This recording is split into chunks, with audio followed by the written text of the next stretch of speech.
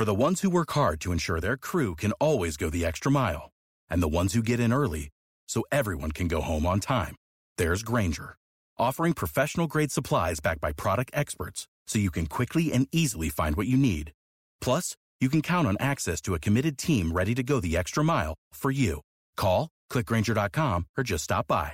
Grainger, for the ones who get it done. Today is August 3rd, and you are listening to Transport Topics. I'm Esmeralda Leon. The trucking business is booming, thanks in part to a slew of new innovative technologies finally coming online: cold storage, autonomous, electric, machine learning. In our latest Road Signs podcast, we analyze this boom in all of its parts. Will the boom continue? Find out what's in store for the rest of 2021. Listen in at ttn.ws/episode 63. Now let's dive into the day's top stories.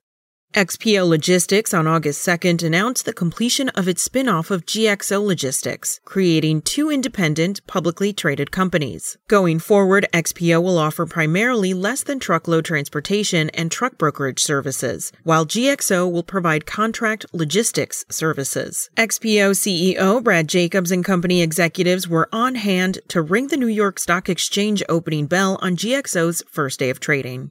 Infrastructure Week finally arrived inside the Beltway, at least in the U.S. Senate. Led by Democrats, the Senate is scheduled to consider amendments and potentially hold a vote August 5th on passage of a $1 trillion infrastructure policy package, which would provide about $550 billion in new funding for transportation programs. The legislation, crafted by a bipartisan group of senators, aims to modernize connectivity networks, upgrade drinking water systems, expand electric vehicle charging stations nationwide, and increase rural access to broadband internet. The bill also would update the country's premier highway law and enhance programs associated with infrastructure grants at the U.S. Department of Transportation. Find out more in Capitol Agenda online.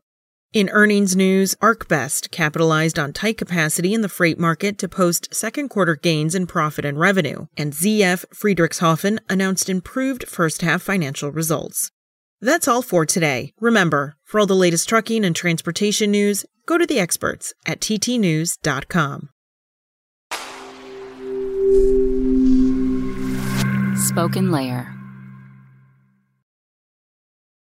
Join us today during the Jeep Celebration event. Right now, get 20% below MSRP for an average of $15,178 under MSRP on the purchase of a 2023 Jeep Grand Cherokee Overland 4xE or Summit 4xE. Not compatible with lease offers or with any other consumer incentive offers. $15,178 average based on 20% below average MSRP from all 2023 Grand Cherokee Overland 4xE and Summit 4xE models in dealer stock. Residency restrictions apply. Take retail delivery from dealer stock by 4/1. Jeep is a registered trademark.